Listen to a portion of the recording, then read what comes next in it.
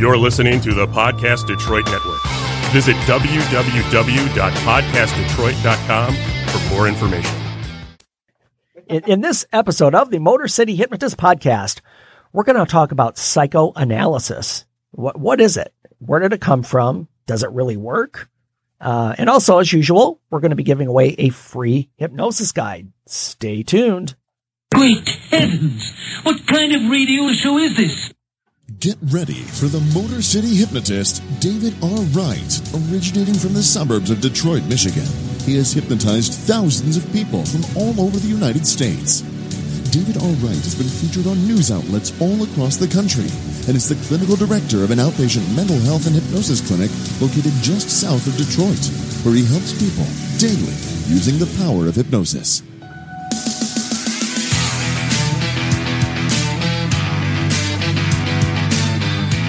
Welcome, the Motor City Hypnotist, David R. Wright.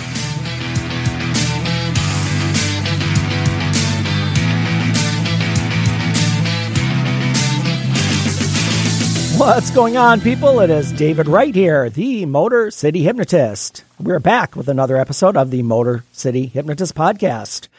Glad to have you with me. Glad you're listening along. We are here in the Podcast Detroit Northville studios. As usual, with me is Matt. Hey, I'm back. Who's sitting at the table with me. And everybody can say hello to Declan. He's actually interning for us and running the board. Yeah, Declan's good people. Yeah. He's actually he's a junior in high school. He actually wants to learn. He wants to get into voice acting. That's fantastic. So he's trying to learn some technology over here. Absolutely. So he's kicking my butt with it. Yeah, so. he's just sitting there in the background. Da-da-da-da, like this in the background. What the fuck is it with you? No, just kidding, Declan. We're having fun. So let me tell you where you can find me. I was going to say my podcast, but you're listening to that. My website is motorcityhypnotist.com. On that website, you'll find my podcast page, my store, and all kinds of other cool stuff on there. So take a look. You can find me on social media on Facebook, YouTube at Motor City Hypnotist, and also on Twitter and Instagram, Motor City Hypno. And I am also on Patreon. Patreon is a creator site where listeners and fans of shows can provide financial support. So check that out. Take a look at that for me. And it's a minimal expense. It just helps us to run the show and give you good content and keep things going. And you get kind of cool stuff too. As a contributor on the site, you'll get, depending on the level you choose, you can get coffee mug, t-shirts, early access to the podcast, and also a shout out or some kind of promotion if you wanted to push something on the show. And as usual, wherever you're listening to the podcast, please subscribe and leave a review. That would help me out tremendously, whether it's Apple, whether it's Spotify, whether it's wherever. If you're listening and you like the show, please give it a rating, subscribe, and leave a review. That would help me out very much. And as usual, on every episode, I give away a free hypnosis guide. And I may have mentioned it on last episode, but I also do have a free hypnosis recording that I've been putting in the show notes that is still available. So if you happen to be suffering from insomnia or difficulty sleeping, I've been offering this free hypnosis for insomnia download for the last probably 4 or 5 shows. So I will leave that link in the show notes as well. So you can just grab that, use it, and hopefully it's helpful for you. It is time for our winner of the week.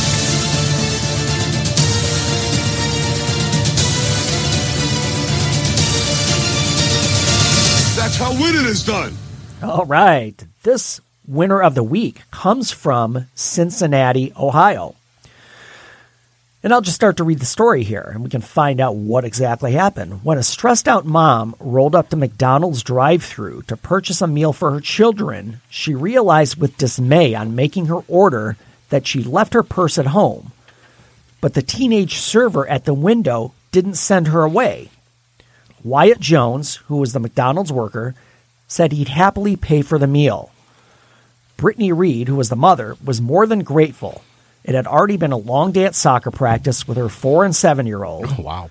Yeah, long day at soccer practice with a 4 and 7-year-old. I don't know what we're yelling about. Right? Exactly. That's just follow the ball soccer is what that is. Oh, man.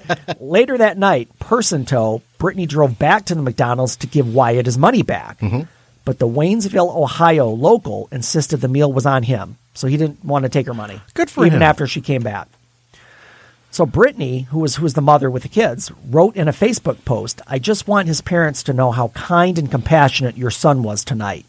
He made the stressed out mama pause for a moment and realize this is exactly what we parents are trying to do, raise great human beings."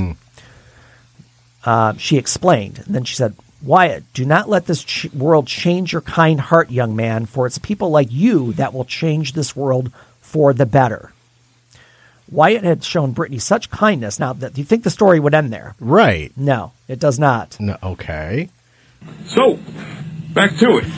Wyatt had shown Brittany such kindness. How to thank him even more? On hearing that he was saving up money to buy a car, Brittany began a GoFundMe campaign on his behalf. Wow. And raised $32,000 for him. He got a Camaro. And the story ends by saying, "How's that for gratuity?" Yeah, honestly.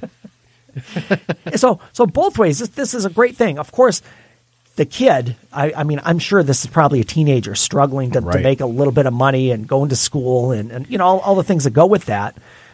And he's like, he's just nice. He's kind. Now, as a parent, would you want your kid to use that $32,000 to purchase a vehicle or go to school?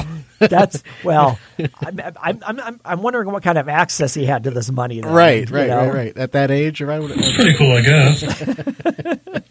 Either way, a great gesture on both. For Wyatt for just paying for dinner for this family, and for Brittany for setting up this GoFundMe. That's very cool. And that's why they are our winners of the week, plural.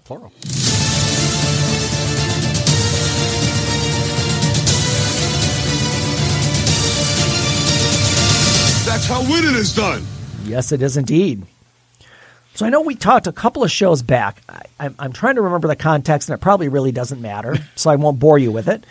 But the subject of Freud came up, and I know he's come up quite often in the show. Partly because I'm a therapist and a hypnotist, right, and a psych major. So why wouldn't Freud be in your conversation? Yeah, he would be in your vernacular, I would imagine. So, and we also had mentioned psychoanalysis. So we're going to talk a little bit about that today, and not in some boring textbook way, because, you know, who would want to listen to that? That would be boring. But I just wanted to give you some insight, and this clarification is going to be helpful for a lot of people, because I think there's a misunderstanding about exactly what psychoanalysis is, and then I'm going to say a second term, and they're kind of used interchangeably, psychotherapy. Okay. That's similar terms. It's very similar, but they're very different mindsets as to how to go about helping someone. So let me say that they're not interchangeable. That's even though they sound very similar. So psychotherapy is the umbrella of what we call talk therapy, which is what most therapists do nowadays, and in past days as well. People come in for therapy. They have an issue or they're not feeling well, whatever it is. They come in, they sit down, they talk with a therapist. That is psychotherapy. It's talk therapy where we figure out issues, resolve problems, help you get to where you want to be, set goals, all of those type of things. Fair. Psychoanalysis is a specific way of doing therapy. It's a specific approach that was invented by Sigmund Freud. Okay. I'm going to learn something tonight, I know. Yeah, absolutely. So psychoanalysis was developed, and I know we hit on this before, but it's always fun to hit on again, because Freud started in hypnosis. I do remember you saying that, yeah. He was not very good at it. So he ditched it. Clean out your desk, you're gone. And started with a new theory, which he coined the term psychoanalysis. So the definition, and I won't go into too long of a one, but it's a type of therapy that aims to release pent-up or repressed emotions and memories, or to lead the client to catharsis or healing. In other words, the goal of psychoanalysis is to bring out what exists in the unconscious or subconscious to your conscious awareness. Okay. So it's like you're dreaming, but you know you're dreaming. Yeah, kind of like our lucid dreaming episode. Okay. Yeah. So the whole point of psychoanalysis is to uncover repressed feelings, thoughts, memories, actions, whatever they are. And we know Freud was a bit of a nut. I mean, in general. Now, I will say this. He can be looked back on as kind of a caricature of himself. I mean, the whole thing about psychoanalysis and people lying on a couch and Freud's his whole views on sexuality and Oedipus complex and all of that. There was a few addictions in there. It just seems a bit far out there. But the gist of what his psychoanalysis approaches is that we all are screwed up because of repressed or unconscious issues in our minds. Okay. And as far as that goes, I kind of agree with that. That a lot of us, and we go back to our last episode when we talked about empower yourself for success. We have these stories that we tell ourselves over and over again, and eventually they just become part of our thought process. We don't even have to try to do it; they're just there. They're just sitting in the background, just affecting us. Without us even being aware. Yeah, without you being aware of it. It's banging on the... Da-da-da-da like this in the background. What the fuck is it with you? Yeah, and that's sometimes what our minds do. So Freud's approach was psychoanalysis, to uncover these hidden or these buried emotions or experiences or thoughts, so that you could purge them, and then you'd have catharsis, is what he would call it. A release. A release Yes. of that. And Gotcha. then you would be freed of those hindrances, of those weights from your past. So let me just give you a quick rundown on Freud. He was born in Austria, spent most of his childhood and adult life in Vienna. He entered medical school, and this is something I think I knew, but it refreshed me today. He actually trained to become a neurologist, earning a medical degree in 1881. Wow. So he was a neurologist. He became a doctor. Soon after his graduation, he set up a private practice and began treating patients with psychological disorders. So his attention was captured by a colleague of his with an intriguing experience with a patient. The colleague was Dr. Joseph Breuer, and his patient was the famous Anna O, who suffered from physical symptoms with no apparent physical cause. So those of you who've had Psych 101, you may have run across this or not. So in a concise statement, Anna O was a patient who had all these physical symptoms, but they couldn't find anything wrong with her. Like fibromyalgia. I'm just kidding. Yeah. or but things that are hard to detect that you wouldn't be able to prove. Yeah. And of course, we're talking back in late 1800s. Right. So, diagnostics were not what they are now, of course. Right. So this Dr. Breuer, who was a colleague of Freud's, found that her symptoms went away when he helped her recover memories of a traumatic experience that she had repressed since childhood. Oh, wow. And then once he uncovered those for her, all of her physical symptoms disappeared. She wasn't this stress wasn't there anymore. Well, and I was going to say, and you could say that could be psychosomatic, but in a way, that's exactly what it was. Right. It was in her mind. Her mind was causing her body discomfort, and it was showing itself with all these physical symptoms. Wow. So think about this, listeners. How many of you out there have made yourself sick? And I use that in a general sense. Yeah. And I'm not talking about from drinking. It's quite pungent. Stings the nostrils. I'm saying that, like, if you're worried about something so much that you get a headache or you get nauseous or maybe you'll throw up or you got to go talk in front of a bunch of people. you have to go talk. Yeah. You have to do something that you're dreading. You're stressed about work and you just hate going in, and you have these physical symptoms: headaches, neck aches, back aches, nausea, unable to eat, unable to sleep. That all comes from your mind because that's where it's coming from. The stress is causing physical symptoms. So they were onto something here because they realized, if we address the psychological part, the physical part goes away. So Freud really got interested in this case, and it influenced some of his most influential ideas. And he came up with the whole model of being three different categories or three different compartments of your mind. He started calling it the conscious, the preconscious, and the unconscious. And for those of you who have any idea where this is going, it eventually developed into id, ego, and superego. Wow, okay. Yeah. I told you I was going to learn something tonight. Yeah. Right. And these three, although they come from the same mind, they're different sections of the mind.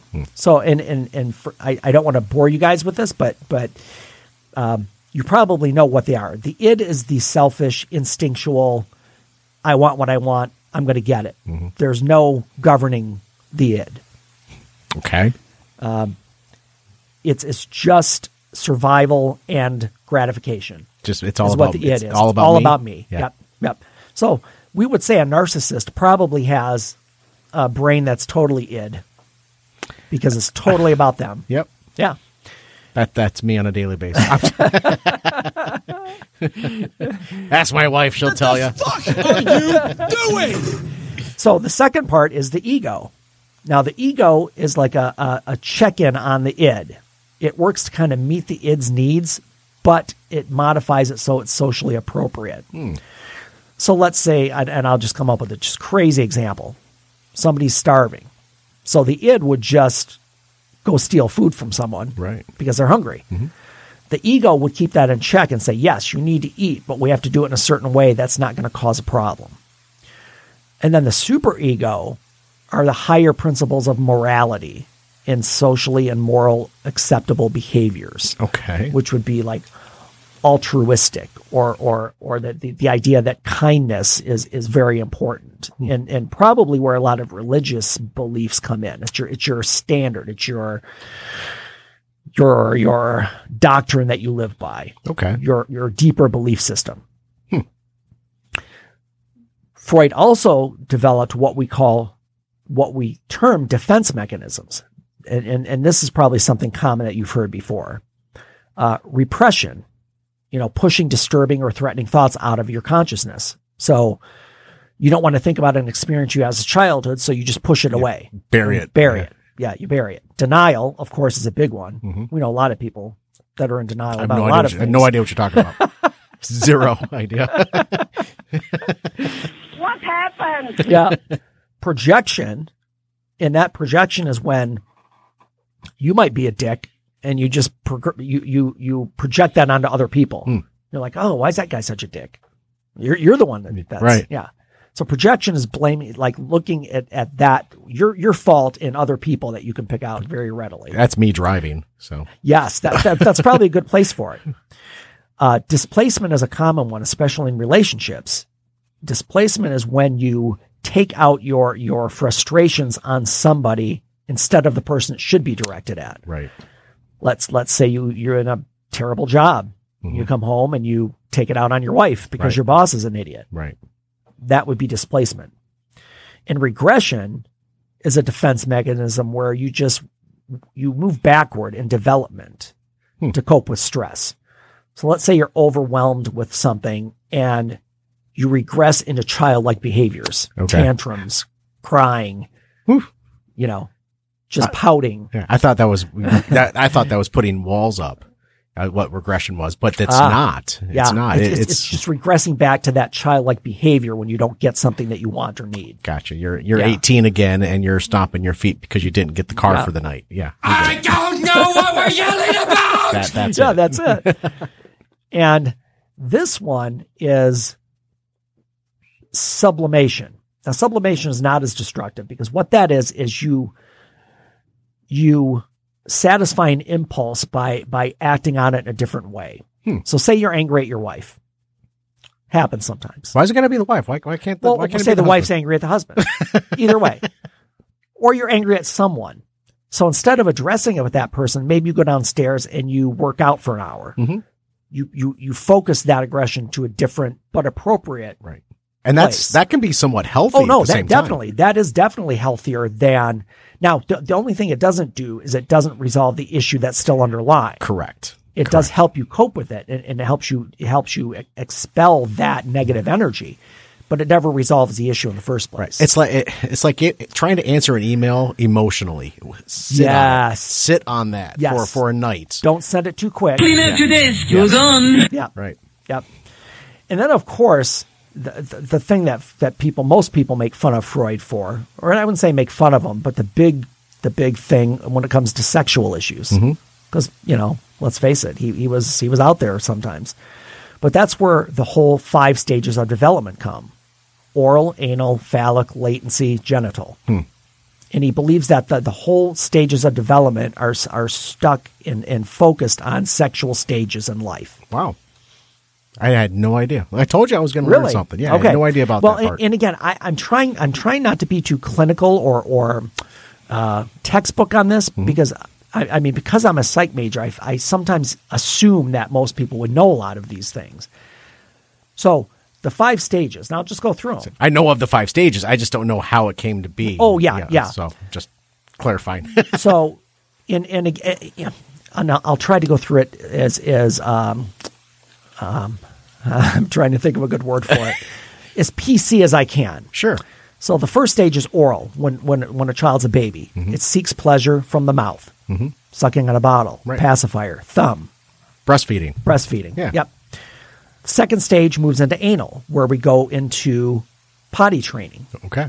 And again, he described it as the child seeks pleasure from the anus. I don't think that's quite the terminology that we would use, but that's how Freud put it. But the whole point is that the child's learning about bodily functions, urinating, defecating, going to the bathroom, that whole process. Right.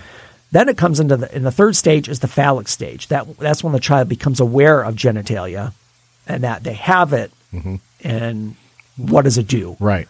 That's the curiosity. Like, you know the babies that don't know that you shouldn't be just grabbing yourself when you're in school. Right. Yeah.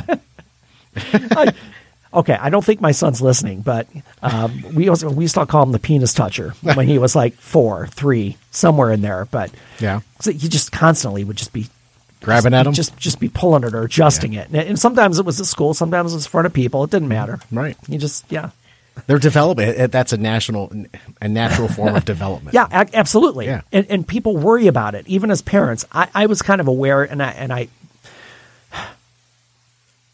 women can tend to be more judgmental about this. What happened? But and again, as a therapist and knowing what I do, it's natural because I have a lot of parents that come into my office with small children and say, "Oh, should I be worried because he or she's touching himself a lot?" I'm like, "No, that's normal. That's this normal stage of development where there's discovery and you're figuring out what you have." Yep. The fourth stage is the latent stage, which it gets past the awareness of their genitalia, and there's like little or no sexual motivation. It's like this. Well, it's called latency. You're just in a period of where that doesn't come into play. Girls are gross, and that's late. Boys are yucky. Yes, Yeah. like late before 10, like ages 6 to 10, 11. Yep. Then puberty hits. Oh, and girls. that's when everything changes. And from that point on, you're in the genital stage. Oh, John Stamos. Where everything's based on, well, not everything. But according to Freud, from puberty on, everything you do is in response to what genital pleasure you're going to get out of it. Gotcha. Okay. Motivations, even jobs. It's all like the satisfaction of this underlying sexual desire. Gotcha. Wow. At least that's how Freud thought. The fourth time I'm going to say it. I learned something tonight. That's good. Can I try it really quick? Go for it. And then another famous thing that Freud was known for was, again, dream interpretation. He believed the subconscious mind holds all your secrets, holds all your issues. Therefore, because your subconscious mind is active when you're dreaming, that needs to be analyzed because there's answers there.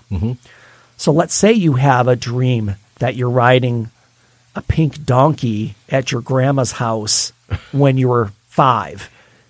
It sounds crazy and bizarre. Kind of does. But for Freud, that means something. I'm having Happy Gilmore flashbacks. Right? I thought about that too. Because think about how kind of messed up your dreams are. It's like it's just like, where did that come from? Oh, great, Odin's raven. And that's why your dreams are so screwed up, because it's all jumbled subconscious thoughts that are just random, hooked together. And of course, Freud's famous book, The Interpretation of Dreams, was published in 1900. And again, the whole point there is that your dreams can give you insight into your condition as a human being. Okay. If you study them. Mm-hmm. And of course, that's where all of the dream interpretation, meanings of things, what does it mean if I'm, again, a couple of common dreams, I'm naked in front of a crowd of people. Right. Or I have a dream that my teeth are falling out. Some of these. And Freud, through study and through interviewing people, attached meaning to each of these things on what it would mean. That's a lot of people to listen to. Right. Well, and I don't know, and I can honestly say I don't know the extent of that research and if it was even could be classified as accurate research. Okay. I don't know if there were standard deviations. I don't know if it was a raw or a random group, which are all needed for studies. Right. But that was his view. Gotcha. So now the big thing is all of this plays into psychoanalysis, finally, because that's what we're kind of talking about, Freud and psychoanalysis. So the old cliche of somebody lying on a couch and the therapist sitting behind them and writing, that is how psychoanalysis works. You lie down on a couch. You don't face the therapist. You don't even look at them, because the whole point that they're trying to do is say that they don't want to have anything interfere or influence what you talk about. Gotcha. And if I'm talking with someone, of course, when you meet someone for the first time, and I see this in therapy all the time, and it's kind of a running thing that most therapists will understand this when I say it. The first issue that someone tells you about is not the real issue. No, it's not. Never usually is. No. There's always underlying something. There's this test run. It's just, I'm going to see how if I'm respected or if I'm supported, if I'm understood, if I'm there's shopping empathy. for the right person. Right, exactly. But I believe people out there, if you're going to see a therapist, you need to find the right person. Uh-huh. And I say this to clients when they come in to see me for the first time. I say it just like this. I'm like, listen, after this first session, you might not feel comfortable with me. Mm-hmm. You might just think I'm an a-hole. Mm-hmm. It doesn't matter. If you're not comfortable, this is not going to work for you. And I always tell them up front, you have the power to choose who you want to. Right. Now, that could possibly go far the other way, where you get a therapist that's enabling and somebody wants this constant attention and they want a therapist that's going to cross boundaries. And by boundaries, I mean answering the phone at 3 a.m. Yes, being available at any time that they want, because now you're enabling the client to be dependent. Right. And that's not what you want. My whole goal with this therapist is to get somebody to independence. Right. Not to have them depend on me, because that is totally, that's totally not cool. I'm catching on, Dave. Yes. So you lie on a couch, the therapist sits behind you, and then you just talk. It doesn't matter. And there are tools to initiate conversations, but there's not this back and forth conversation that goes on. Some of the tools that they use are the Rorschach test, the ink blots. Mm-hmm. That's a part of psychoanalysis. Okay. What do you see in this? A cloud. And because of your answer, that'll show how you're thinking, even though there's no right or wrong answer. A bat. And the Rorschach tests are just they're just blots of ink. Boobs. They're not meant to be anything. Yeah. Well, but yeah. And then Freud would say you're repressing some sexual tendencies of some type. Yeah.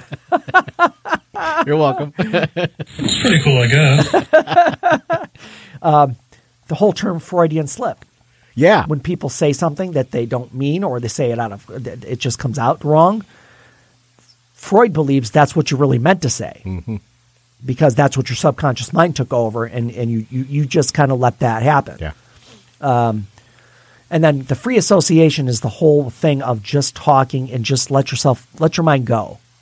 I think we've compared this in the past to brainstorming, where you just keep talking. Yeah, I grew up in this city, and my mom was like this, and she used to make muffins, and then I never liked the muffins, but then she started making something else, and then I remember when I had the muffins, I used to be able to go outside and play with Jimmy, and then Jimmy hit me one time. It's just it can go anywhere. Free association equals digression on a massive scale.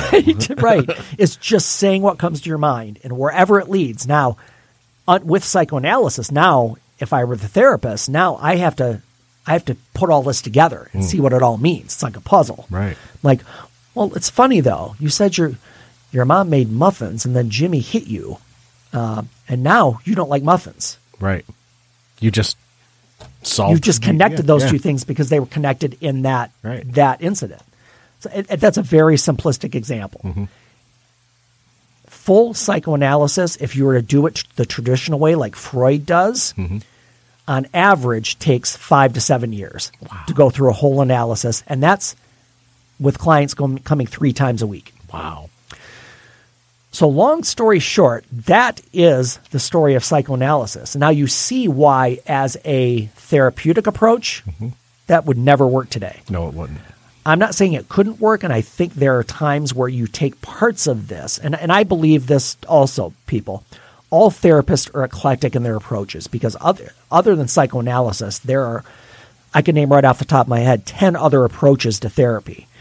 And I don't think anybody ever follows just one approach. I think most therapists are eclectic and they use what they can. So there are times you might be able to use psychoanalysis as like, oh, you just mentioned your mom and you got really angry. What's the deal there? You're picking up on these unknown emotions or these subconscious emotions. Because this type of analysis, and you can kind of cherry pick from the different types of analyses to really help your patient because everybody is different. Yes.